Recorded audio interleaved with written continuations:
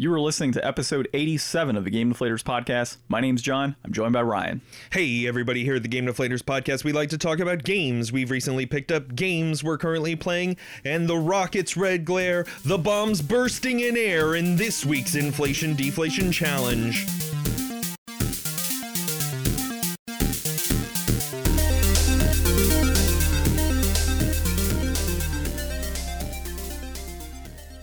So Ryan, this is a game that I actually had never played, and I saw it probably a million times in the past, especially when the PS2 first came out, Fantavision.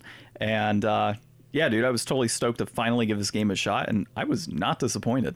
Dude, I've never even heard of it, and I don't know if we talked about this last week or said it, but we were thinking about doing Gravity Rush. We'll get to it eventually. Yeah, I mean, Gravity Rush is like $120, $130 we had a perfect game. Opportunity for a tie-in this week with, the celebration. Happy 4th of July, everybody. Enjoy that 3-day weekend. Well, for us during recording day, it's 4th of July. So you'll be catching this episode on Monday, July 6th. Yeah. Yeah.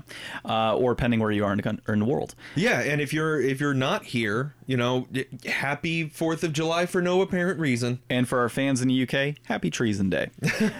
So this week we got a lot of stuff going on. The first one being NBA 2K21 actually just had pricing apparently revealed, and it's $10 more on the PS5 and Xbox than, current gens. The next thing that we got coming up is going to be Sony committing to smaller games on the PS5 and PS4 in the indie scene, which is awesome.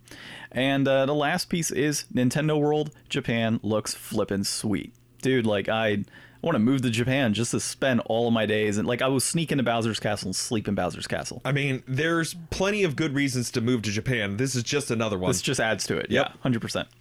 So, as always, we'll get started for pickups. Ryan's typically fast in this area, fast in other areas, but fast in this area in particular.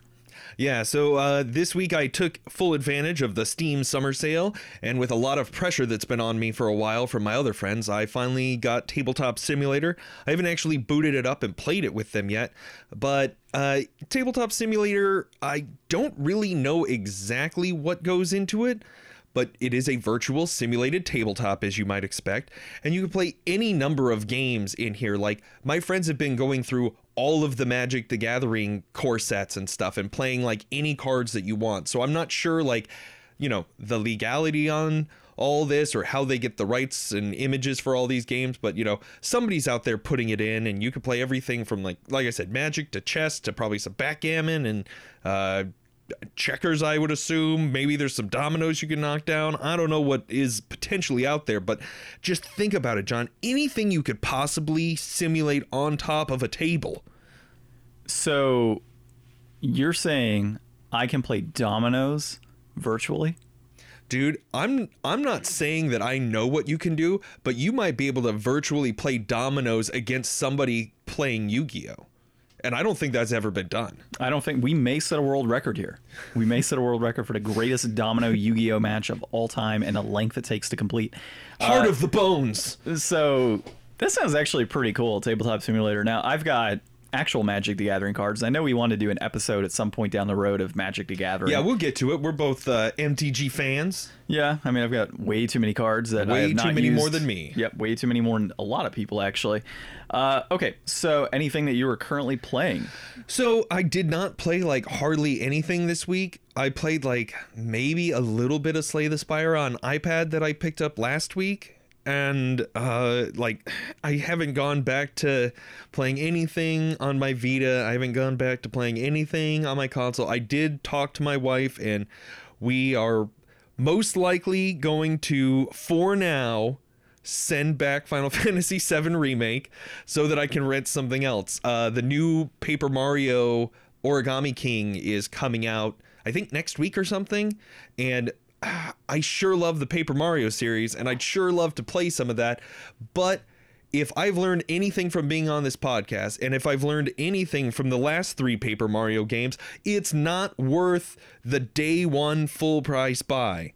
I'll GameFly it out, see if it's any good, buy it later if I really, really want to, but I'm going to try to be more frugal with this, and just hanging on to Final Fantasy VII Remake is not helping me anymore.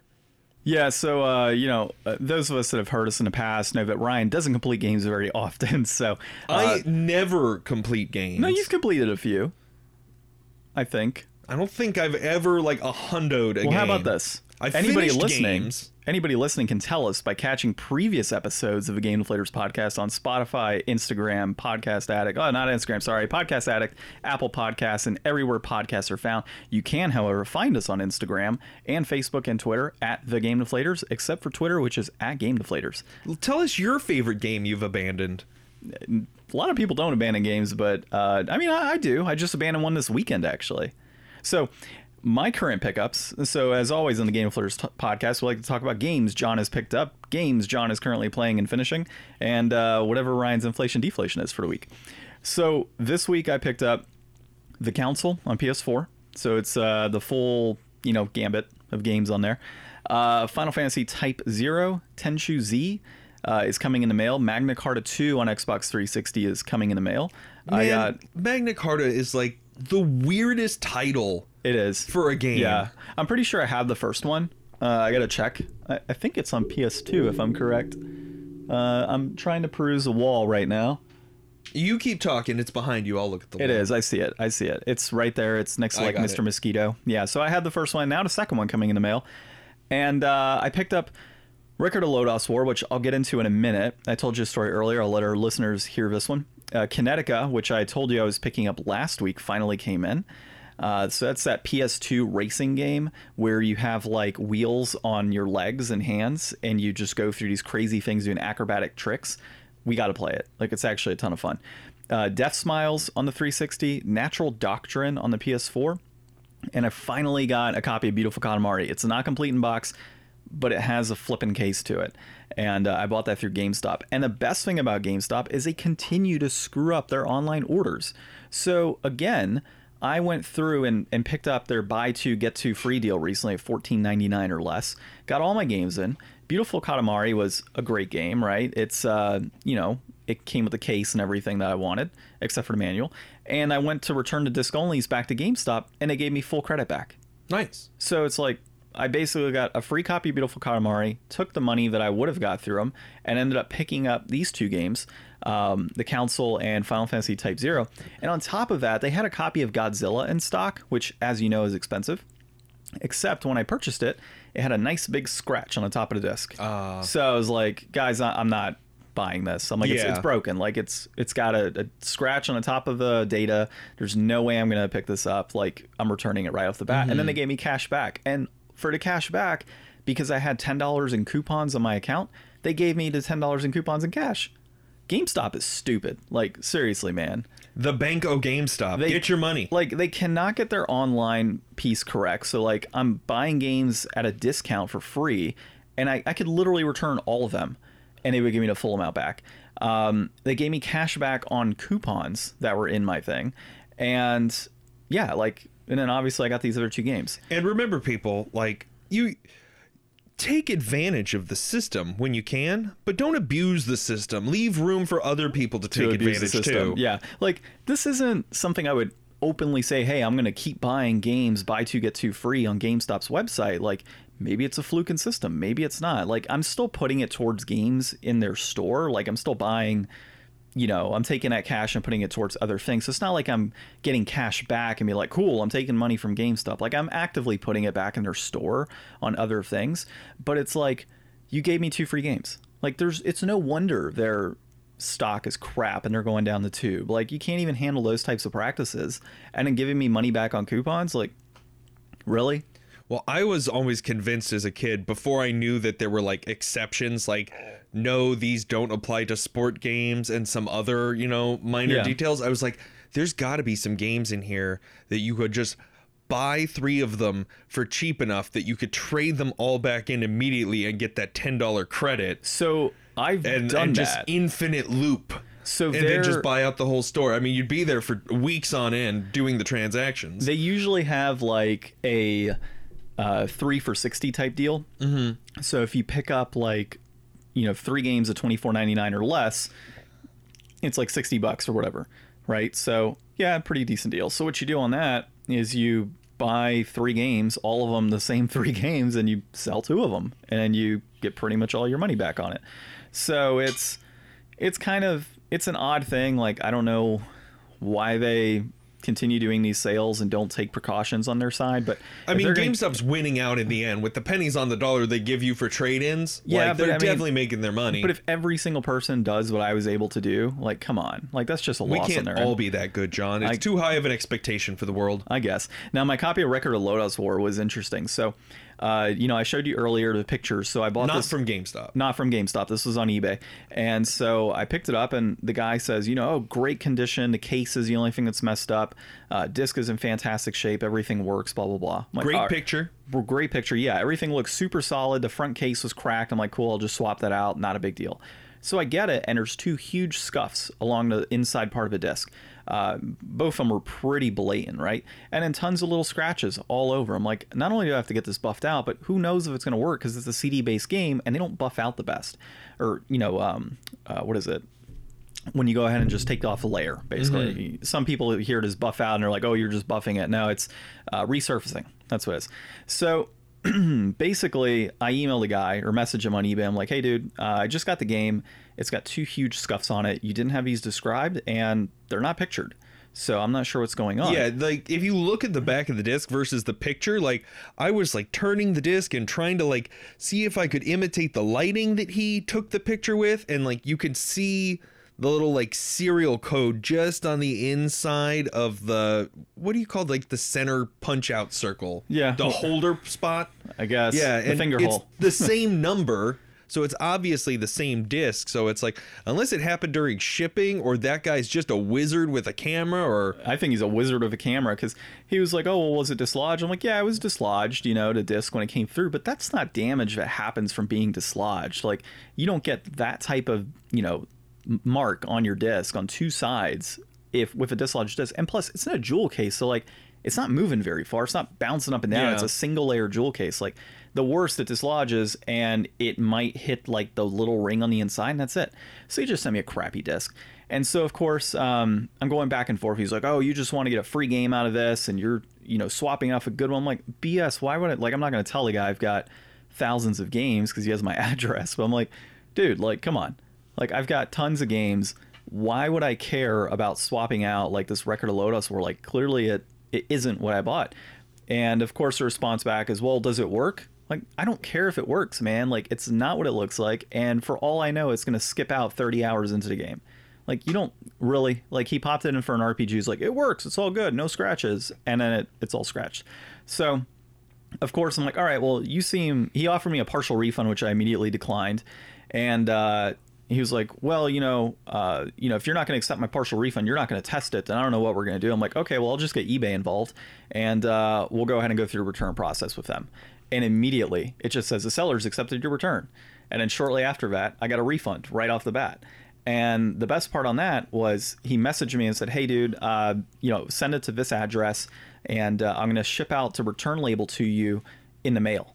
I'm like, what? I'm like, you clearly don't sell very often, because you didn't have a regular label on this thing. Plus, you didn't send me, like, you're supposed to send me an automatic label through eBay. Like, it's super easy to do. And he sent me the refund right away, which you're not supposed to do either on eBay. So, hey, everybody gets a learning curve. The guy's had, like, he's been on there for like 10 years. Okay. Well, some people need a little bit longer of a learning curve. Yeah, okay, that's true. His account's pretty old. But regardless, I said, okay, I'll keep an eye out for the label. Thanks. No issue. Like, and I told him I'll return the disc right away. Not a big deal. I even, like, double packaged it to make sure it didn't get damaged along the way back. And also put bubble wrap on the inside of a disc to prevent it from, moving up and down in the disc the case if it did. Mm-hmm. And of course, like, the next morning I wake up, it says, I don't want to deal with this type of hassle. Screw it. I'm not gonna, send a return label. Just keep the game. It's only a few dollars anyways. Like, that's a $50 game that you sold me. No, apparently not. Apparently not. So he probably got it for a few dollars and a lot. It was scratch. Figured he'd pull a fast one on somebody. Said, screw it. It's not worth the hassle, because now I'm gonna have to buff it and deal with all that. So whatever. I'll just let it go, which is cool. But if from the very get-go, him saying, oh, you swapped out a disc and trying to call me dishonest, I'm like, if I was being dishonest, then you would have fought that tooth and nail to make sure that I didn't get away with swapping out a disc. Like, you would really be pissed off and fighting that, clearly by saying, oh, whatever, it doesn't matter, it's only a few dollars, he knew he was in the wrong. Remember, people, don't let sellers online treat you like John treats GameStop. Well, I also sell on there too, but here's the thing with eBay and how you package things. If you're selling games, please do people a favor and layer a small piece of bubble wrap or some paper or something along the lines within the disc case itself and the game, so that way things don't shift. So I don't know if that's the reason that there were scuffs. I doubt it, because it's just not the type of damage you would see from a disc moving. But it does help prevent any issues when you properly pack. People take that into consideration when they're leaving feedback. They take into consideration when they receive the item.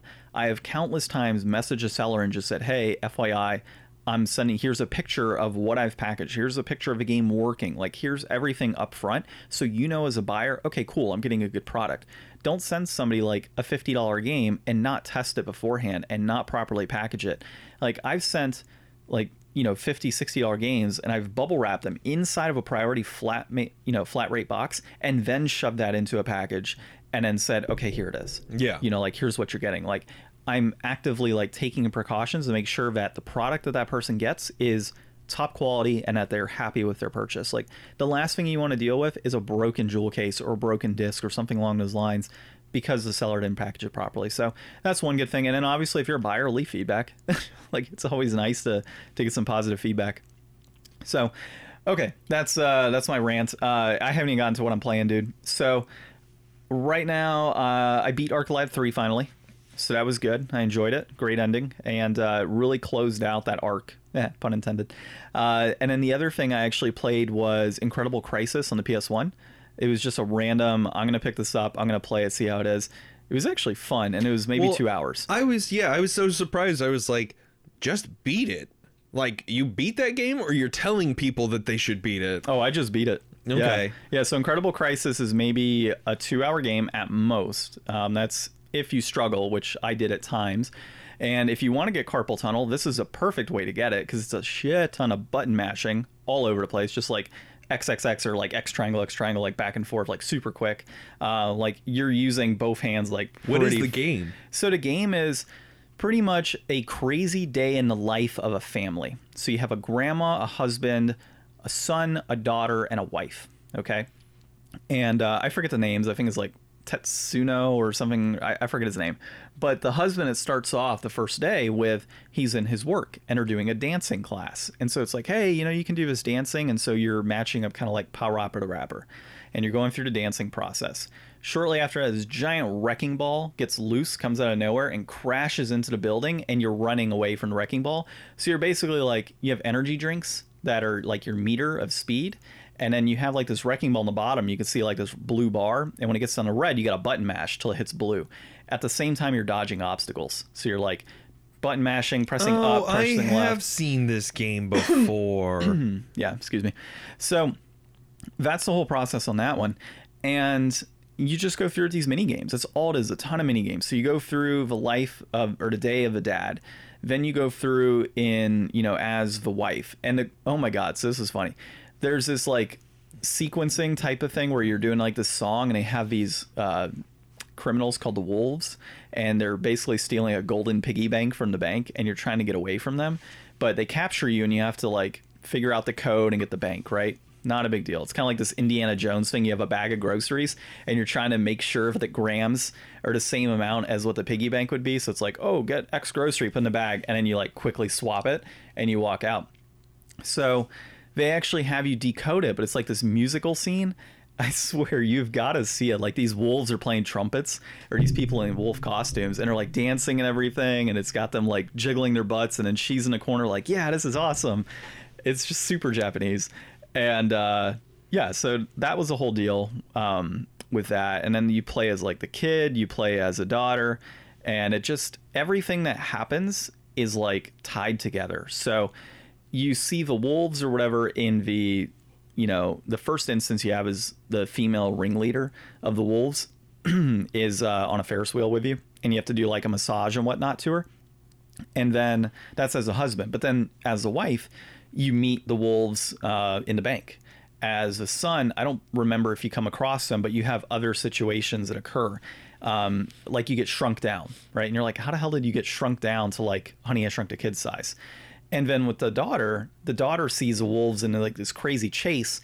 And she also like captures this alien, which like makes everything small and then also makes things big. So she has this giant ass teddy bear that you happen to have shot down in a fighter jet while you're playing as a mom. So like everything is tied together. It's absolute mayhem. It's crazy. And all that in just 2 hours. Yeah, all in 2 hours. Like I highly recommend it. Like it was a lot of fun. If you're looking for a quick fix on a game, this is definitely one to do it. And that's what I was looking for. Just something I could pass the time with really quick, bang through and be like, all right, cool. I accomplished the game like that quickly. I tried Silhouette Mirage this week. I wasn't a fan. I'll try it again some other time. And then I've started to kind of hold the time until Ghost of Tsushima comes out. I'm playing South Park Stick of Truth. There you go. Finally. That's a good one. I just finally saw Al Gore. He's like, hey, come here. He's in the bushes and you walk over and he's like, there's evidence of Man Bear Pig, coming around the city and everything. I'm like, yes, like I am so into this game. And I just picked up my old data from when I was playing initially. I didn't get very far, but I, of course, am the Jew class. So I've got my, what is it, Stick of the Jew, I think is what it's called. I don't know. It's a Jew stick, I think is what it's called. And you also have like David's sling, which is like a rock that you put into a sock and sling it really fast and throw it at the enemies. It's funny.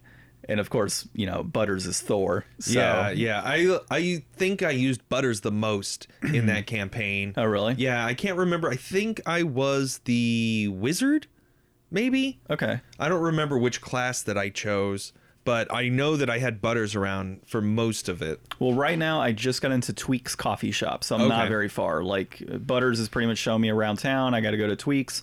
And then, I forgot, what's the name of the Token Blackhead? Oh, it's Token. Yeah. Token, yeah.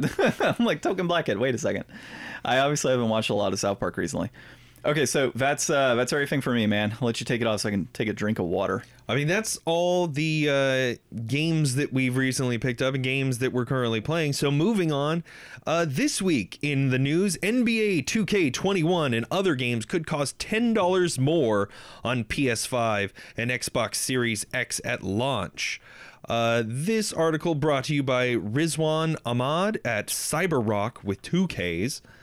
And so 2Ks in his last name, and he wrote an article about 2K. So they're saying that because of the increase in development costs for next-gen consoles have increased between 200 and 300%, we gotta see this price hike. Now, if you've heard us talking lately on some other podcasts, we were just recently on the Next to Nothing podcast. Yeah, the Next to Nothing thanks to Dana K and that team for letting us on there. Yeah, and we talked about this a lot on there, and I think we talked about this a little bit on Grief Burrito, which hasn't come out yet. No, that comes out. So if you're hearing this on Monday, Grief Burrito's episode comes out on Wednesday, and we were on there with them as well. So we've been talking a lot about pricing and the next gen of consoles and what games should cost and what games do cost. And, throwing all that kind of out the window, I don't want to repeat myself too much. I don't want to repeat other talking points of other people. Like Jim Sterling talks extensively about this, and I get a lot of, ideas from him. So I don't want to ramble on too much. But the one thing that I can guarantee you might not be true of every game that's going to come out next gen, but for 2K, this is only going to be the starter price. Not only are there going to be multiple editions that come out, but there's definitely probably going to be microtransactions. So you mean gambling? Yeah, gambling. So, it's just a starter price. Like, to say that games are now $70 is completely disingenuous if you're still going to gate off half the content behind, DLC releases and loot boxes, or, even just like buying stuff not at random. Like, if your favorite player just wasn't in the game unless you bought them with no randomness involved, that would still be BS, and that would still make this just the entry level position. So, sports games hold their value the least, want the most from you, and really don't have as much, unique content. Like, the content is unique in that it's all pretty much, player generated between, how you're going to play and who you're going to play. And I don't know. I don't sports games much. I will say one thing that I have noticed with a lot of like diehard sports fans, okay? Typically, if you're a sports fan and you play NBA 2K, and that's kind of been your thing for a long time, right? That's typically all you're playing. You're not really jumping into a God of War or a Last of Us or anything along those lines. Like, when you play 2K, you play 2K. Like, you get good at that game. And that's always what you play. And you're always online and you're going to local tournaments. Like, that's what you're doing. You generally, from what I've noticed, a lot of, like, avid sports game players don't really jump in anything else crazy. They might dabble in, like, a Call of Duty or a Grand Theft Auto, but their goal is to get really good at that one game to show up their buddies. And yeah. I used to do that all the time. There was a point in time where all I played was like Madden and NCAA and, MLB games like the show and whatnot. And yeah, that's just what I did. I consistently played those games to get really good. And I beat a lot of my friends pretty badly at that game. And that was the end goal, right? Was to show up your buddies. So I can see where a $70 price point would come in for a game like this and why most buyers would be okay with, all right, cool, I'm going to shell out like another $20 to get this pack, or I'm going to get alternative uniforms or anything like that, because you're not really buying any other games. You're just buying 2K and you're actively playing that game, and you might pick up something on, from GameStop or borrow a game from their buddy. Now, this isn't to say every sports player or sports game player does this, but a vast majority that I've met do that. That's what they do. So it's not going to, if you're just somebody and like you're a Madden player, you buy a PlayStation because it's a Madden machine. It's your favorite Madden machine. There are many other Madden machines, but this is the one you've chosen. Yeah. So, like, if you're already buying a console just for that one experience, what's an extra $10? Because you're already probably going to throw another $50 at it in empty microtransactions anyways. Yeah, exactly. So you're not, at the end of the day, like, I might buy 6 games in a year that are going to cost me, say, $420. But a Madden player may put $300 towards just his Madden games, or he may put down $500 towards Madden, and then he'll do it again next year, and then do it again the following year. So like that's what they're putting in. Versus, I'm playing 10-15 hour games. This guy's putting in, or girl is putting in 10-15 hours a week on just Madden. Yeah, and we don't know for sure if this price increase is going to be reflective of all games. I mean, honestly, we don't know that retailers are actually going to charge this, because it does say in the article that NBA 2K21 will have a recommended price of $69.99 US when it launches. So, it'll go for that. Yeah, like, no retailer is going to be like, yeah, I'm only putting it for $60. Yeah, but we only know about this one game. Yeah. We don't necessarily know what it's going to be like for other titles, and we also don't know, like, if games are going to be cross-platform for a little while, you're going to be able to buy the PS4 version and play it on the PS5, like, that could be a way around. If they're still only going to charge the $60 for the PS4 version, you don't really feel like you need all that extra stuff for the PS5, you could still, for this first year or so, maybe be able to get some of these titles a little bit cheaper if you're not willing to invest in the next gen yet. Yeah, so I totally get that. And, one thing that we've noticed over the years is like PlayStation 1 games, I think were capping at about $50 when they first would come out. And then I thought PS1 had like expensive stuff. Like, like people think like the NES or the SNES must have been cheap, and there was like $100 games back in the 90s. Yeah. And it's like, wow, that would be way expensive now. Oh yeah, I remember paying like $55 for like a Super Mario Kart when I was a kid. Yeah. Like my parents going out, and like when you take the rate of inflation into account, like that's expensive. So while we do say retro games are, priced up the ass right now, at the same time, they could always be new. They could always be new. Like, yeah. So, and you could have bought it back then. So, with PlayStation 1, I think it was $50 is generally what the price point would be. PS2 went up to $50, and then we only saw the price hike to $60 with the PS3 and PS4, really. So yeah, it would be expected, I guess, that we would see a next gen, this is 2 generations now, so every 2 generations has gone up $10. Yeah, I would expect a $10 increase. I mean, development costs have gone up. Obviously, the standard cost of living has gone up for people. They got to make the money back somehow. So I totally get it. And on top of that, they've been prepping this for a long time, if you think about it. With the collector's editions, the season passes, the special editions, all of that stuff, they've been gauging us to see how much people are willing to spend to get their favorite game. So if you're going out and buying the special edition with, extra DLC content for $70, and the vast majority of people are buying that special edition for $70. Well, now they have a price point to say, okay, cool, like 30% of our consumers are willing to pay $70 on this. Another 20% were willing to purchase this.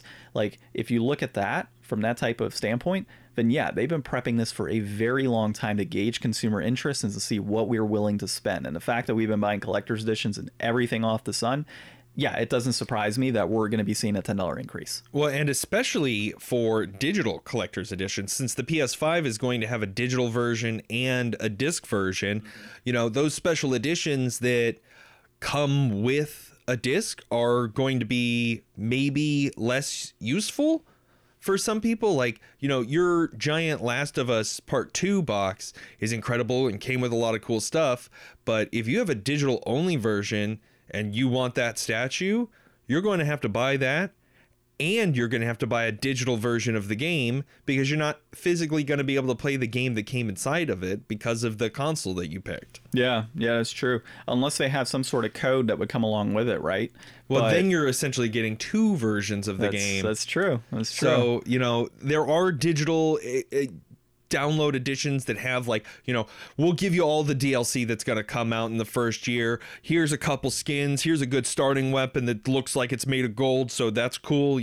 We're already ready for all that stuff. So. Yeah, and there's like steelbook collectors and everything else. So, I mean, yeah, you're right. It's going to be really interesting to see next generation with digital only people and wanting to get things like this, like a big collector's edition. So definitely interesting to see what the future holds on that.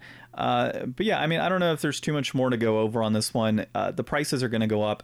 You've seen indie games at a lower price point anyways over the years. I mean, $35 games, $29 games at Best Buy. So, indie is probably going to be the way to go too here. They're going to keep the price point low, hopefully, and you're going to have a wide selection of those games too. So, I can anticipate the bigger names like a 2K or a God of War or maybe Last of Us 3 if they somehow released one of those in a different setting. These are all things I could totally see being at the $70 price point, but you're going to have the small developers keeping things low, keeping things normal, and, it should kind of play out the way we would want it to. So that is a good segue, though. So we've got Sony committing to smaller games on the PS5 and PS4 of PlayStation Indies Initiative. So Ryan, and this is by Stephen, is it Tailby at Push Square?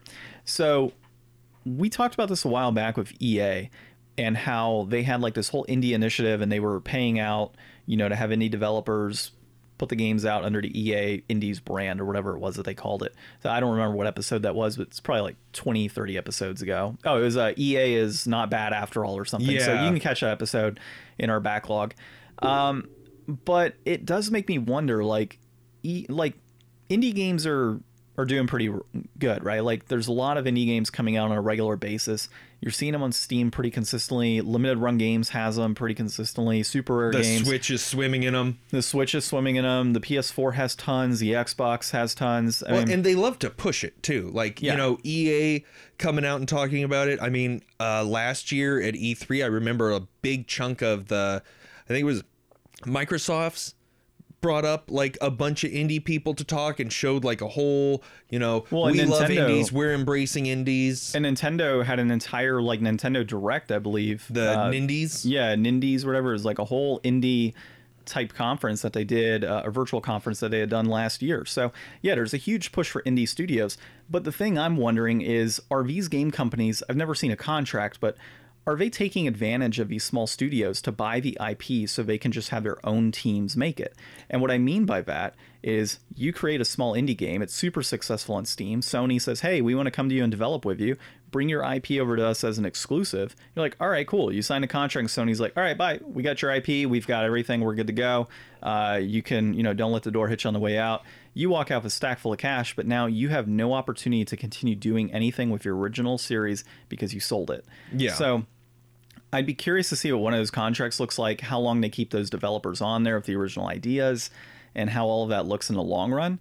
But I do fear that that's something that's going to start happening. Indie studios getting taken advantage of, publishers and console companies, just throwing them out the door, and that being it. Well, and I mean, you don't have to be an indie to be bought out by a larger publisher and then closed down after you don't meet expectations of churning out games that you were never really that excited or never really directed, towards doing that yourself. But there's a little more pain with it, right? So with an indie studio, you may have brought that thing up from nothing, and just put all your heart and soul into this to then sell it, and then you're kicked out and like you have no future with that IP. Yeah, and I mean, we're being a little bit dark here. Obviously, this is supposed to be, more of an uplifting, the bigger console, Sony trying to embrace, and they try to make it sound like they haven't been saying this for years. Like, this is obviously something that we've heard a bunch and seen a bunch, but what really doesn't convince me is saying we're going to do this whole big initiative with PlayStation Indies, and you're going to get one new indie game each month, and we're going to start off with Hello Neighbor coming in July.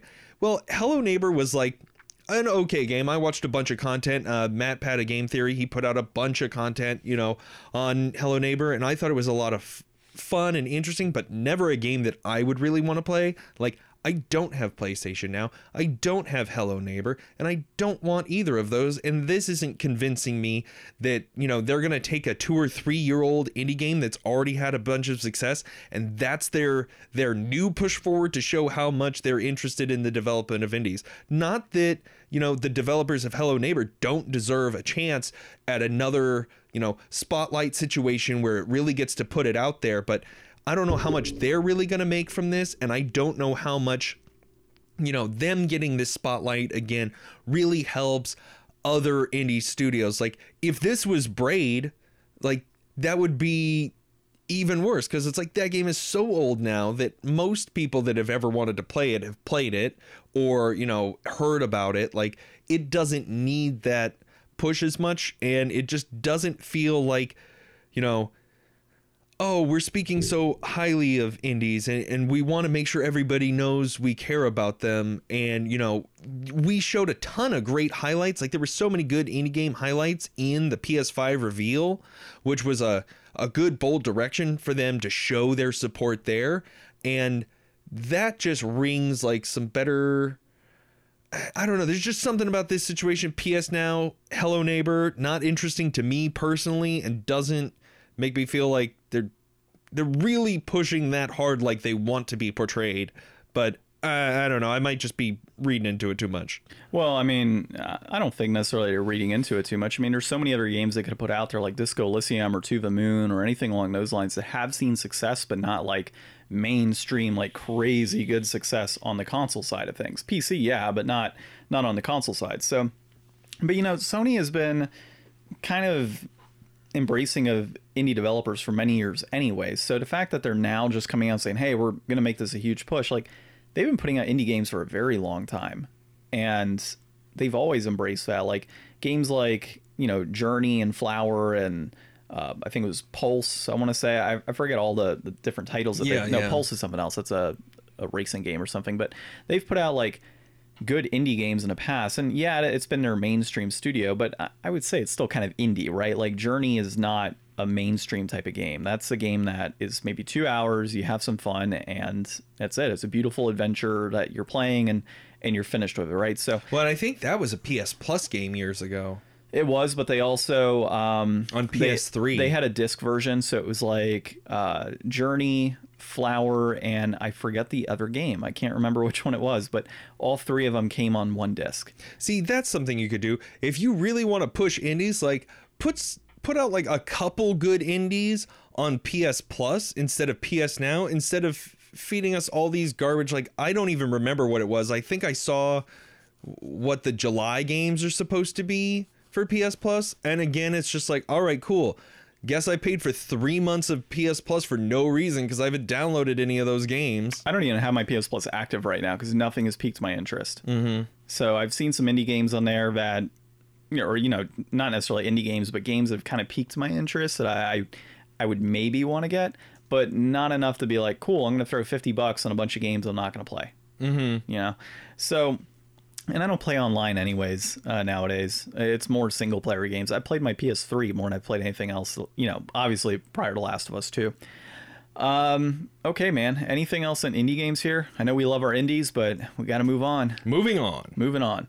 So this is actually really cool. Super Nintendo World Japan looks like a Mario level dropped into reality. This is by Jay Peters of The Verge. Okay, you gotta, if you're listening to the podcast and you don't follow us on social media, go to our social media or any social media or just the internet and look up these pictures because they're great pictures. Like, it truly gets me excited in a way that, like, you know, Harry Potter World never really did for me. What? Like, it's not that Harry Potter's not cool, but it's just like, this is so much more interesting because it's fully realized in the real world. Like, watching the Harry Potter movies, you get a good idea of what that looks like, even though it's mostly CG. Like, this is like just so colorful and bright and fun, and I really hope that they come out with some kind of good park food, because I don't think they're going to get a lot of people that just want to eat mushrooms. If they don't have mushrooms for sale, I'm going to be disappointed. I'm sure they'll have like big mushroom cookies or mushroom colored cupcakes and stuff like that that's actually appealing. But like, could you imagine if you just walked up and it's just like fried mushrooms on a stick or something? I mean, that kind of sounds good, actually. It does, actually. And just wait, don't eat the purple muffins. Don't eat those. If anybody's played Lost Levels, you know what I'm talking about. So you can also find this article. It'll be linked in the podcast episode as well, so we always do that. So anytime you're kind of curious where we got it from, just hit up thegamedeflators.com, go to the episode, and you'll see the links underneath each episode within their respective page. So dude, this is actually pretty badass. I like it. There's an awesome video tied to it where you can see like a Koopa shell rotating on the top, the coins are rotating, you have the piranha plant kind of rotating side to side. So it's gonna be cool, dude. Like, when this comes out in the US, and this is only Japan, but when it comes out in the US, they have plans for Universal Orlando, Universal Hollywood, and then there was Singapore, I think, for China. And it looks sick. Like, I totally want to go to this. The merch is going to be flippin' sweet. You're going to have exclusive stuff that you can only pick up at the Universal Studios, and it's going to be awesome. Like, I will probably go to California more often than I do now just to go to this park when it comes out. They're going to have to come out with like some new version of Street Pass or something that they can integrate with this. Oh, what's that game? Is it called Street Pass? The Mario one on the Wii? You know which one I'm talking about? No, Street Pass was the DS function where you could like link up and tag people and collect other people's Miis and get points and recruit people for those Dungeon Explorer games and stuff. I'm going to look it up because there is a game on the Wii. I forget the name of it, though, where it's like Mario Coin Street or something. You don't remember that game? Oh, are you talking about the one Fortune Street? It's Fortune like Street, the yeah. ripoff of... Wait, it's not Mario, because it's basically like a ripoff of Mario Party. Yeah, it's just called Fortune Street. That's all it is. But I thought Mario was on the front of that. I don't know. I never played it. I could have sworn he was. Yeah, he's right on the front, right there in the center picture. Fortune Street. It's got Mario. I kind of want to buy this. Maybe now. it's like a Monopoly version of Mario Party. I don't even know what it is. Maybe. I don't know. If you know, let us know somewhere online at Game Deflators on Twitter, at the Game Deflators on Instagram and Facebook. But anyways, this park looks awesome. I think that it'll be a good time. You know, we'll definitely be super famous and rich one day because of all of your lovely support, and we'll go there and we'll take videos and pictures and, you know, send it out to you guys to appreciate through us. One day, John, one day. One day. I'd say like 30 years from now when we're old and decrepit and still loving Mario. Moving on to this week's Inflation Deflation Challenge, we have Fantavision for the PlayStation 2. This game was developed by Sony Computer Entertainment, published by Sony Computer Entertainment, designed by Sony Computer Entertainment? Oh, no. Kanetica? Katsuyuki Kanetica, I think. Sure, we'll roll with that. Released in October of 2000, it is a puzzle game involving fireworks. So the premise of this game, you kind of have it doesn't really matter too much that it's a scrolling stage, but it is a scrolling stage with a backdrop of, you know, a city skyscape, you know, planes landing, tall buildings, you know, you could see like some bridges and some water, like typical what you would like to see as a backdrop for some fireworks. You have waves of 4 fireworks that shoot up from the bottom. It shows you like a little display of which colors are going to be coming up next. You have like a life bar and a star meter and, you know, a few other HUD things, but mostly you're a circle that is on the screen, and you can use the analog stick to kind of give yourself like a light, like a laser sight that kind of comes out so you can see which direction you're facing, because you're just a circle, you don't really have a face. And as the fireworks come up, you launch your circle over to those, and that kind of captures them, puts a box around them. And once you've hit 3 of the same color, you have enough to pop those fireworks off and make pretty colors. So the colors are red, green, and blue. And multicolor. So you need to get 3 of the same color. And once you launch your circle like onto a blue, you can only then launch to another blue, unless you hit one of the multicolors, and then you can switch colors. So the idea becomes chaining, like hit all the blue on screen, multicolor, hit all the green on screen, multicolor, hit all the red on screen. Like that would be the desire, but those fireworks only last so long once they're captured and on screen. So you have to pop them before they fizzle out and you miss them and you lose points. John was actually not even able to finish the first stage despite 2 attempts. Yeah, it was flipping horrible, man. And I killed it. Oh yeah, Ryan like absolutely destroyed me by like 140,000 points. I started to get a hang of it when we were playing the multiplayer, which you of course beat me in that too. But I got close on the multiplayer. I think this was really fun. Like I really think that this is one of those kind of games that like I would have loved to see another version of. Like I really liked Lumens for Vita, but I never got like a console version because I'm not really much for sitting down at a console to play a puzzle game. I like my puzzle games portable. This would be an awesome, fun, portable puzzle game. The multiplayer was really interesting and dynamic in a way that I wasn't expecting from the main game. You share, you know, a split screen, and you're still trying to do the same thing, linked up all your colors and pop them. But there are also like arrows and reverses that come up on stage, so you can start to push the screen left to right to get more of the space. So the fireworks are coming up on both sides, but if you push the screen over, you limit how much your opponent can actually lock onto and increase your own range. And then the reverse will just flip that whole screen dynamic around. There were times that John would get the what was it, star meter or star mine or something, where it just like it'll start shooting off like 20 of the same color, and you can Ryan just get a huge combo. But if you can reverse it, I don't know, there was a lot going on. It was pretty chaotic, but we got the hang of it. It was actually pretty close for most of the match. It was like 566 to 600 or something. Yeah, so I think that this was a great game, and I really enjoyed it. It really was so fitting for, you know, the holiday to have some fireworks going on. And I'd love to see this title come back in some way. Yeah, I think I agree with you, man. I liked the overall game. I thought that it was super fluid, all the controls. The multiplayer was a lot of fun. Obviously, I couldn't get past stage 1, so that's a whole separate conversation on how bad I am at puzzle games like this.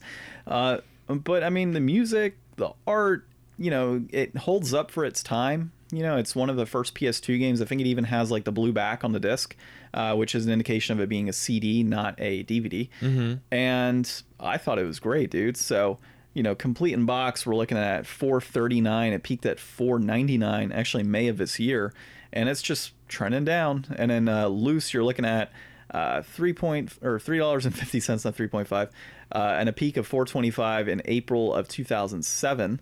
And that's holding at that price point. And so I actually took a moment right now to look at the Metacritic.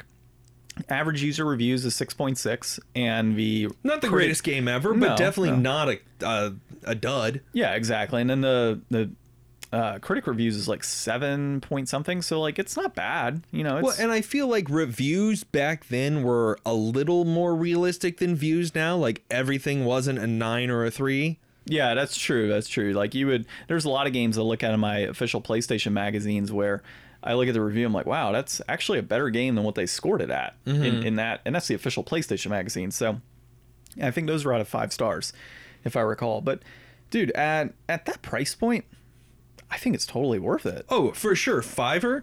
Yeah. $5 for like a new, nice in-box game that you're definitely going to get $5 worth out of.